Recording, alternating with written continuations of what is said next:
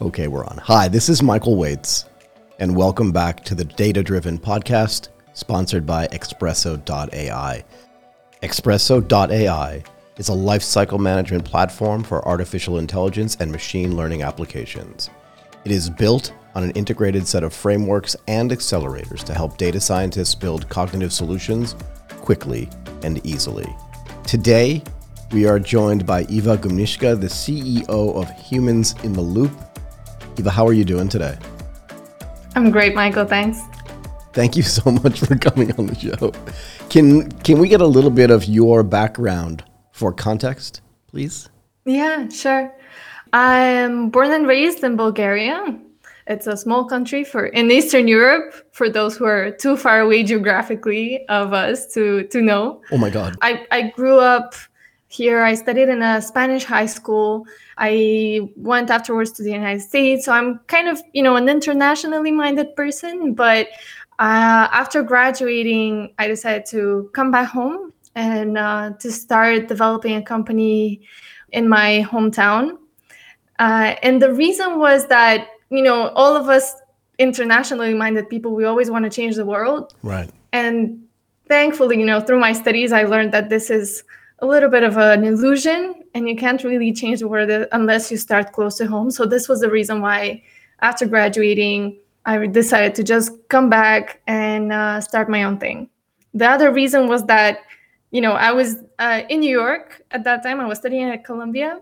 And the prospects in front of, somebody who's just graduating from his undergrad is basically starting an unpaid internship somewhere. Oh God. Especially for people like me, I was interested in the UN, big organizations, and you always have to start at the lowest ladder.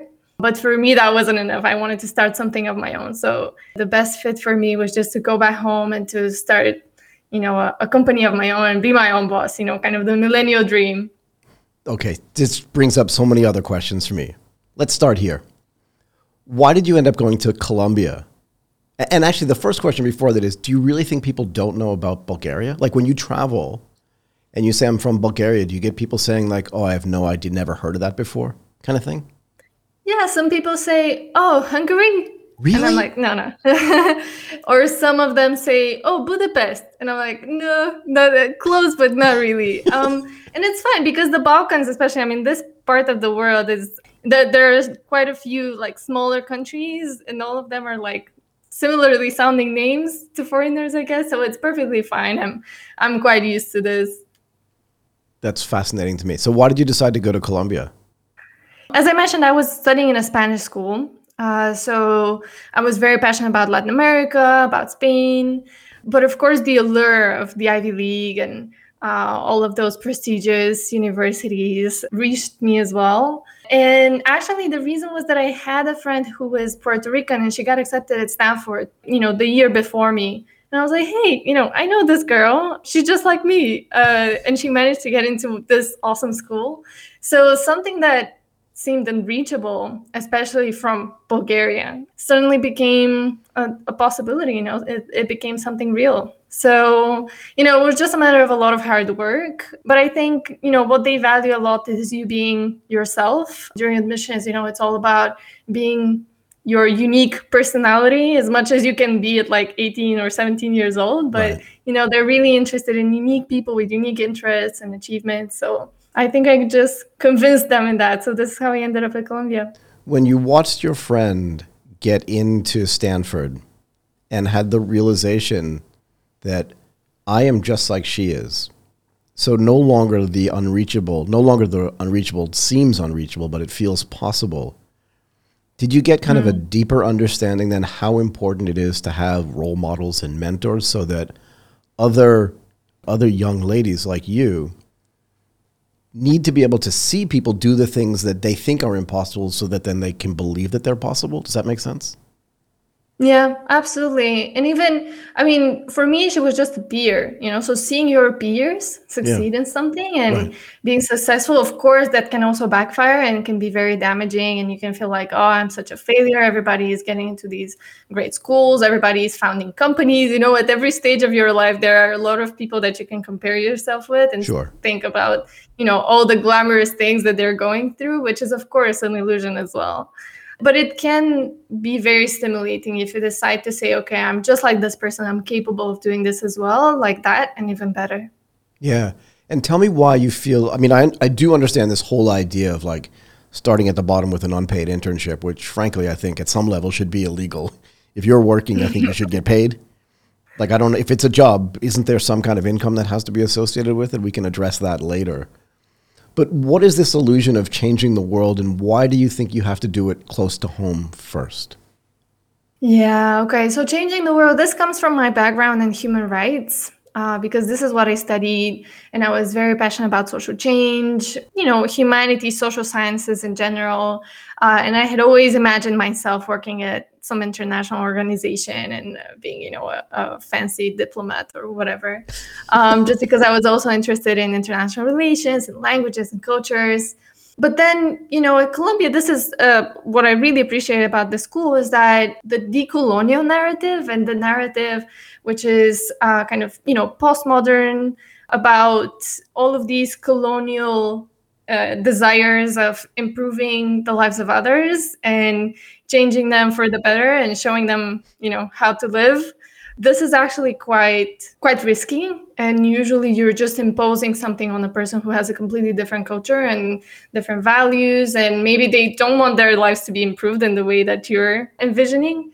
So I recognize that this is a little bit, I wouldn't say imperialist, because out of Bulgaria you can't really be imperialist, but let's say that being in the States, which is a country that has in the recent decades had quite a big role on the international scale, and even using the discourse of human rights has invaded foreign countries and occupations. We all know what I'm talking about. I was very careful about using the discourse of human rights for making like different interventions in the lives of others, especially even when it comes to international development and all of these like humanitarian aid programs and so on. So the safest way, which I found, was to start close to home where I actually know how things are. I can navigate the environment. I wouldn't be a foreigner coming in trying to fix the others. I would be somebody acting from the inside. At a much higher level, there is this imperialistic and colonialist nature, that a theory that says the sophisticated can tame the savages and improve their lives. But I love this thing that you're saying where, and I agree, and I've said this for years, right? It's like, I don't know what kind of lifestyle you want, and just rocking up to your country or your town or your city and telling you this is the better way is anathema to me. So now I understand your point, and I like it, actually. I like it quite a lot. The idea that it's easier to have an impact close to home because you understand the lay of the land already, and because you're culturally in symbiosis with the people that are there, you know what a good life means to them because you're part of them. And I love the fact that you went home to do it. Tell me about Humans in the Loop. What was the idea? How did it start? Tell me more.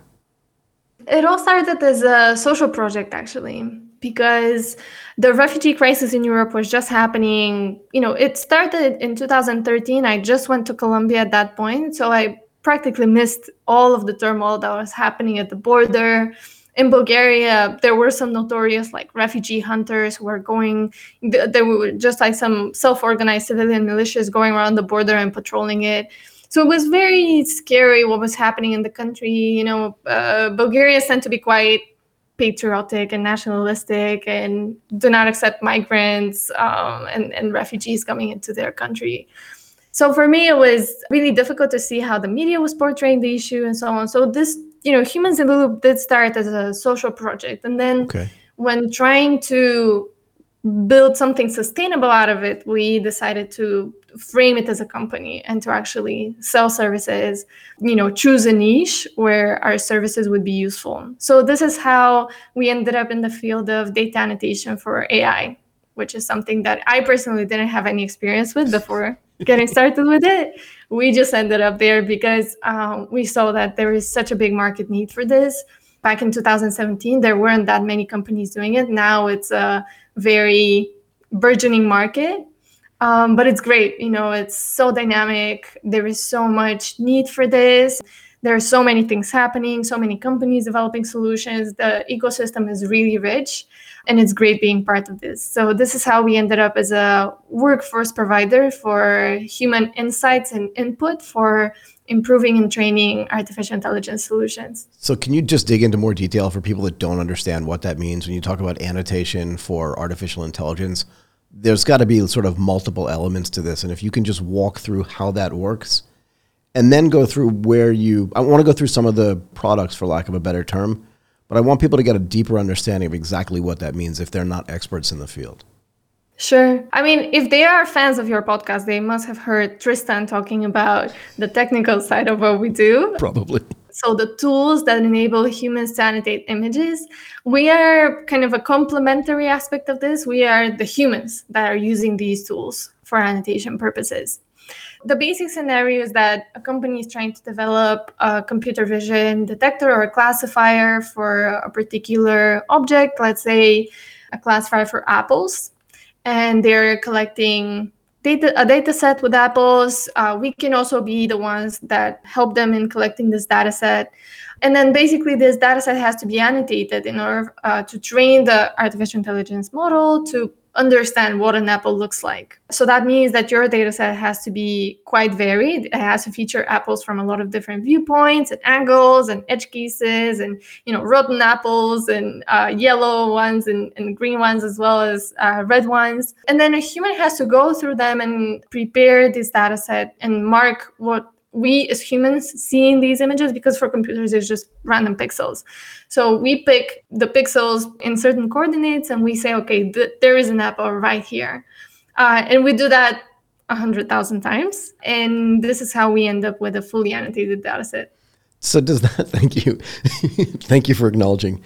Does that mean that if you have an unpeeled apple, so just one right there, let's just call it a green apple, right? My favorite kind of apple, a Granny Smith. And like you said, the computer looks at it and just sees pixels. Maybe it can see them as green pixels. But there's a stem coming out of the top in a shape of an apple and sort of ridges around it as well. When you talk about annotating, are you literally talking about writing, and probably not writing, but like entering information about that 100,000 times? So you say a stem that looks like this and the skin of the apple feels like this or looks like this? Like what exactly are they writing or annotating? Yeah, so the nice thing about the current neural networks that are being used by companies is that you don't necessarily need to have an algorithmic approach to identifying objects and saying, okay, if it has a stem plus this type of skin and it's red or yellow or green, then it's an apple. You know, we're not using such approaches. We're just saying, okay, this thing as a whole is an apple. We don't care about, how you end up interpreting this, but we give you 100,000 examples of apples.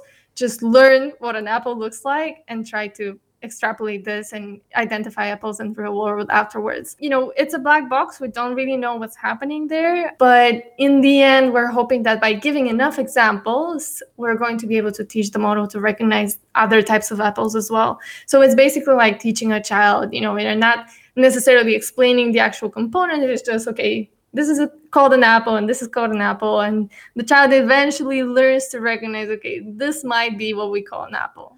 Wait, that's actually really interesting. You kind of said this as a little bit of a throwaway line, but I talk about this when I talk about language learning, right? When I first moved to Japan, and even now in Thailand, people would say to me at the beginning, you speak Thai like a 3-year-old boy. And I said, that's because I am a 3-year-old boy in Thai. Yeah. Right. And the other thing that I encourage people to do when they're learning a language is that I don't want you to translate for me. Because when you're a kid, like my mother didn't say that's a dog and in English it's a dog. It was just a dog. So kind of what you're saying, it's a really interesting view onto how that annotation works. It's just like, I'm not telling you why.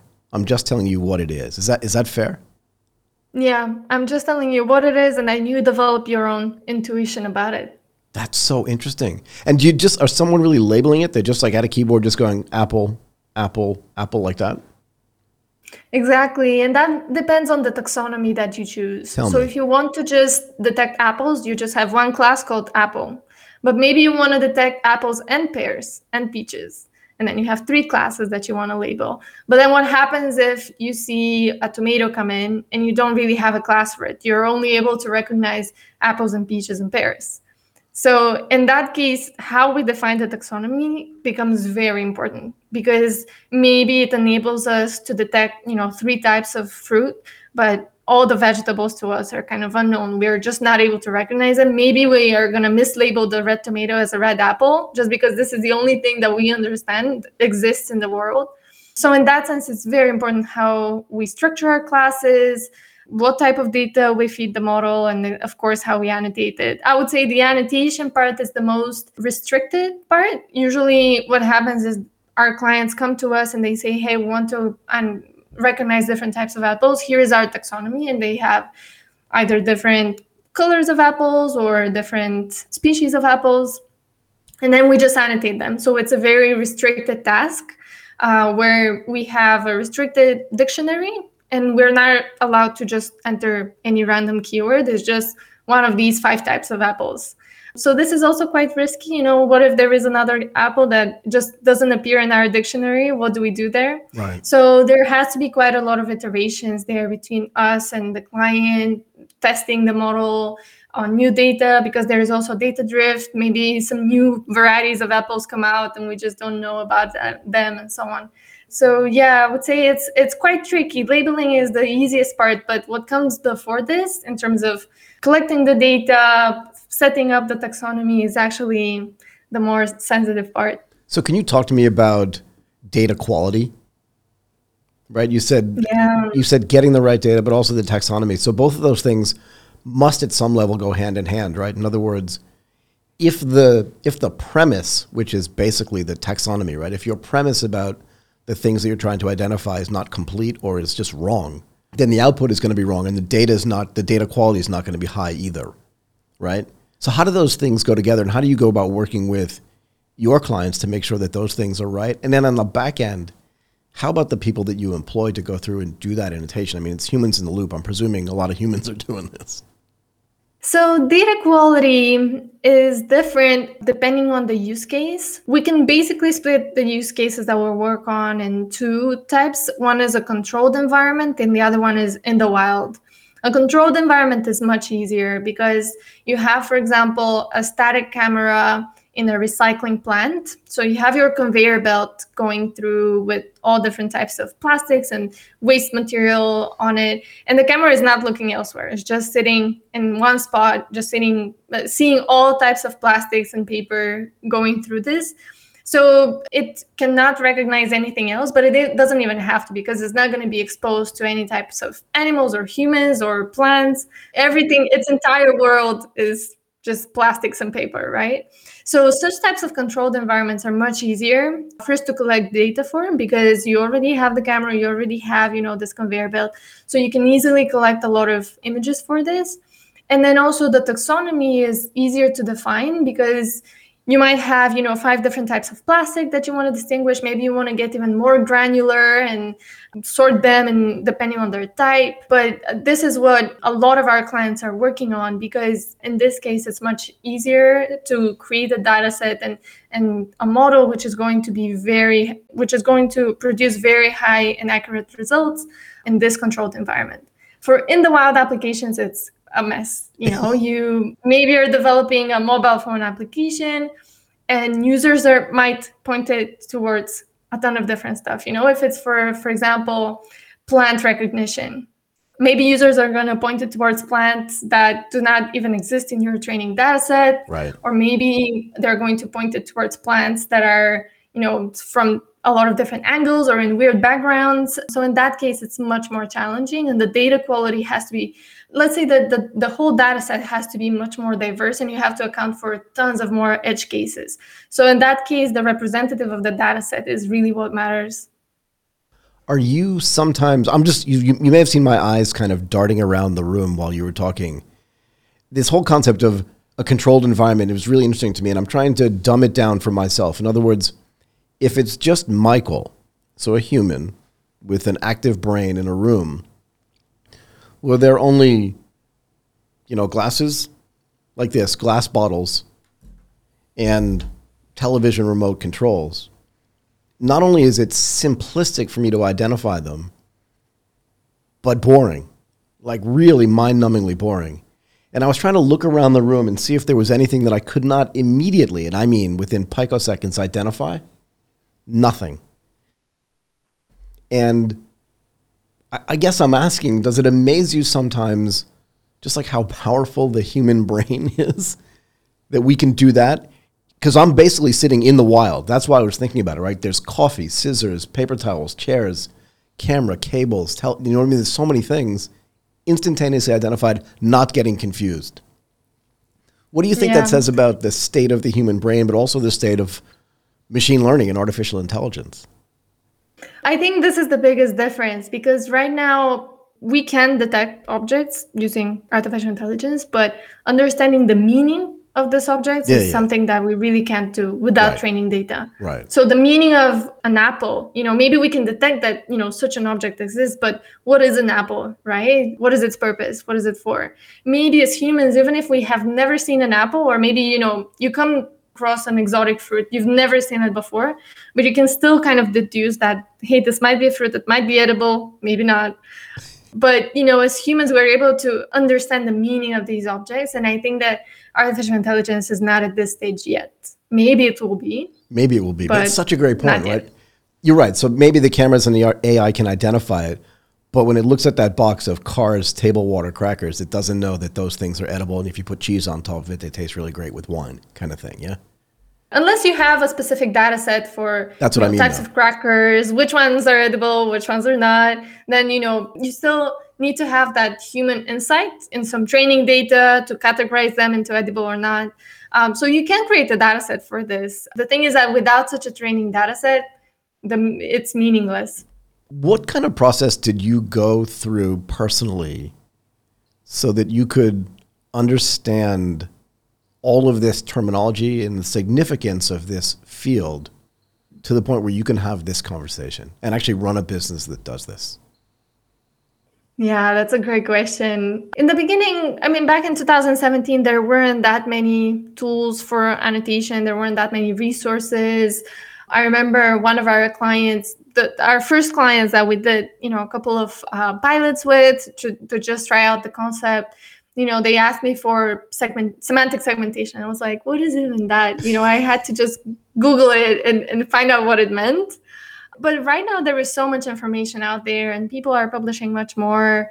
And the whole field is growing, it's becoming an actual field, it's like everybody's talking about ML ops and data ops and so on. So it's getting its own vocabulary.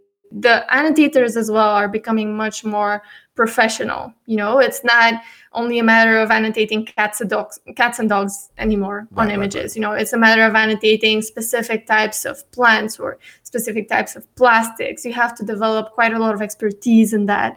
So I think, it's been fortunate because our company has been growing with the industry together. So we've been learning on the go. And as more and more content is being published about it, more and more people are talking about it, we're just getting more professional about what we do as well. What do you do for your ML ops? Because this is a thing that a lot of people overlook, right? They're like, the fun part is understanding the data and all this other stuff. The boring part is trying to figure out how do we organize all this stuff and have our machine learning operations actually be effective and scalable. What do you do there? Yeah, well, fortunately for me, at least, we don't do ML. We support our clients in doing it. So we don't have to deal with all of this mess that happens, when you're versioning data and trying to make sense of all your experiments and so on. So our role here is mostly to counsel our clients on how to do this in a better way. We partner with a lot of people in the ecosystem in terms of tools for dataset visualization, for annotation, for versioning. And so our role is to not only annotate your dataset, but also suggest strategies in which you can structure your processes in a better way and make them more scalable. I want to understand, you said this started as sort of a social innovation project for you, and you ended up saying, if we want to make this sustainable, good choice of words, by the way, we have to turn this into a business. It's also a business that's female-led and ethically minded as well. Why do all these things matter to you, and how does that affect itself inside sort of the building of your business and the day-to-day running of it? That's a really great question and something that I'm really passionate about, because the origin of the idea was rooted in social impact. And ever since we started it, this has been the main goal and mission of the entire organization. So the whole organization is built upon this premise of social impact. So all of our key metrics are related to social impact, everything that we're reporting on, everything that we care about, even our revenue. We're measuring our revenue in terms of money that we're able to channel towards our annotators. And in terms of our expenses, we're always happy that we are having more and more expenses, because that means that we're paying more and more people to perform annotation. We're being led by the market logic and the business logic, but what we care about is the social impact that we're making through these B2B services that we're offering. So how it works is that we work with refugees and conflict-affected people. This is how we characterize them in general, because some of them are migrants, some of them are internally displaced, some of them are living in conflict areas, but we characterize them as a whole as conflict affected. And we have NGO partners in different countries across the Middle East. So we work here in Bulgaria, we work in Turkey, Syria, Iraq, Afghanistan, and Lebanon. And in all of these countries, we're trying to tap into the most vulnerable people who are, let's say, excluded from the labor market. They don't have access to employment. Maybe they've never worked online and their digital skills are not very advanced. So we're really trying to support these people who do not have other opportunities and to connect them to the global remote work market. There are a lot of people like you and me who are very benefited by being able to work from home and remotely, and it actually offers us quite a lot of flexibility. But this is not a privilege that a lot of people around the world can enjoy, right? So we're trying to open up the door towards these opportunities for such people, despite all the legal obstacles. A lot of them are unbanked. And, it's not that they don't have the goodwill or the skills or the motivation to do it. It's just that they're in such harsh geopolitical situations currently in a lot of these countries. There's so much political turmoil and armed conflict that it's just very hard to get access to services, to like PayPal or any other type of such digital solution. How do you pay them? In other words, if they're in conflict zones or if they're conflict affected, how do you actually get payments to them, right? If they're unbanked and maybe they may not even have a smartphone, which is a privilege, right? Not a right. It should be a right at some level. How do you pay them? Yeah, so we work very closely with NGO partners. We're very lucky to be partnering with some really reliable and renowned institutions on the ground. And we usually do the payment transfer to these institutions, and then they reimburse the people in stipend or cash for work format. So this is our way in which we can get all of these people paid. And it's working very well for us, just because in all of these countries, the ecosystem is so difficult to navigate that without such a local partner, it would be really hard for us to reach all of those people. What is the training process like? If you're dealing with people that are conflict affected, the idea probably is that they haven't been trained to do data annotation. How do you go about doing that? Data annotation is something that nobody has been trained to do. It's such a new field. It's like, even if I take you, I would still have to teach you about, what we talked about in the beginning of this conversation. What does that even mean? How do you annotate an image? What are the tags and classes that you use? But fortunately, it's quite easy, because we're humans. I don't have to teach them too much in order to label apples versus pears versus tomatoes. Sure. The nuances there are much more in these annotators understanding their role in the entire supply chain. And this is something that we're trying to promote both among the annotators and our clients. Because data annotation is very frequently undervalued as something like, it's just menial work that we have to go through in order to get this data set done. But I already mentioned, some of the nuances, and it's much more nuanced than a lot of people imagine. And there is so much to be taken into account in terms of biases and representation and so on. So we're trying to educate both our annotators about their very important role in building AI systems that are fair and reliable, them really understanding what they're working on. Okay, why am I marking all of these apples? What is this going to be used for? And also our clients. So the training training is basically quite generic in terms of English, digital skills. A lot of our partners on the ground have their own programs. And then we have specific annotation project trainings that teach them about this or that specific project or tool that they have to use. There are so many new automation features that they can use. So we're working very closely with different tool providers for that as well. One of the things that you explained at the beginning of this conversation was this idea that changing the world is an illusion, and that if it's not elusive, that it needs to be done locally. Do you feel like by training the people and paying the people that you're bringing into the workforce in conflict-affected zones or areas, that you're creating another generation of people who will end up being like you are and will be able to, or will be enabled to create that change in their local community because now they are actually not unemployed or unemployable, but employable. Does that make sense? Yeah, I mean, impact is such a difficult thing to achieve.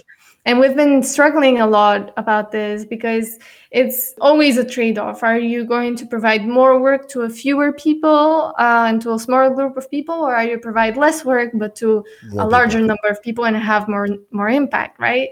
The goal is, yes, that this is going to be a springboard for them to access other opportunities, either become freelancers or create something of their own and continue to develop in the AI field. For a lot of them, it's their first experience with something related to AI. Some of them are IT students, so for them it's quite interesting to be working with us. Right. But yeah, it's quite a big challenge because a lot of the people that we work with are coming from a background where maybe they're suffering from some type of anxiety or depression. Maybe they are having issues with motivation, with time management, and so on. So what we're doing is, instead of looking at them from an aid perspective and saying, oh, poor people, we have to assist them and help them out. Yeah. We're working on them as employees. So sometimes we're very strict with them. We're all about, respecting the deadlines and so on. So it's all about also building up all of that discipline and work habits and soft skills that they're going to be able to use in the future as well. Yeah. I mean, I guess the idea for me was,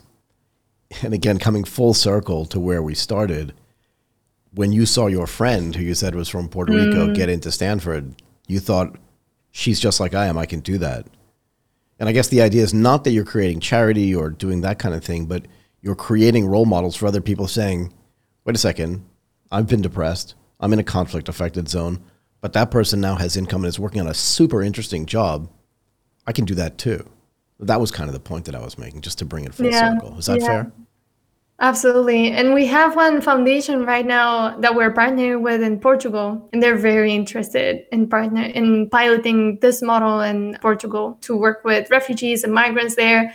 And, at first we were all about, okay, how many people should we provide with work and so on. But in the end, they corrected us and they said, yes, this is important. But the most important thing for us is to raise awareness that this thing is even possible, among the people, among the NGOs that work with them, to just create this awareness that it is possible to work online and to open up the doors towards this.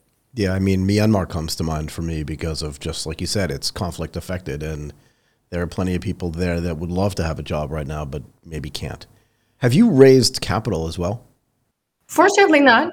Did you say unfortunately or fortunately? Fortunately not. We have received some grants, some non-equity funding for the social impact that we do. But so far we're completely, bootstrapped, relying on client revenue, on our own generated income. And we have considered raising funds in terms of impact investment and funding that would be tied to our social mission. But so far, I think we're in a good spot where we're developing at a steady, slow pace, I would say, compared to, some startups that are receiving tons of funds and growing very rapidly. But, we're always cautious about making sure that we are sustainable, that even if we are receiving some outside funds, that these are going to be invested in making sure that always, our burn rate is low and we're not going to be at the risk of going bankrupt just when the investment money ends. There are certain businesses that should never get funded. Yours is definitely one of them. And it doesn't mean you can't scale and get much, much bigger and have more and more impact.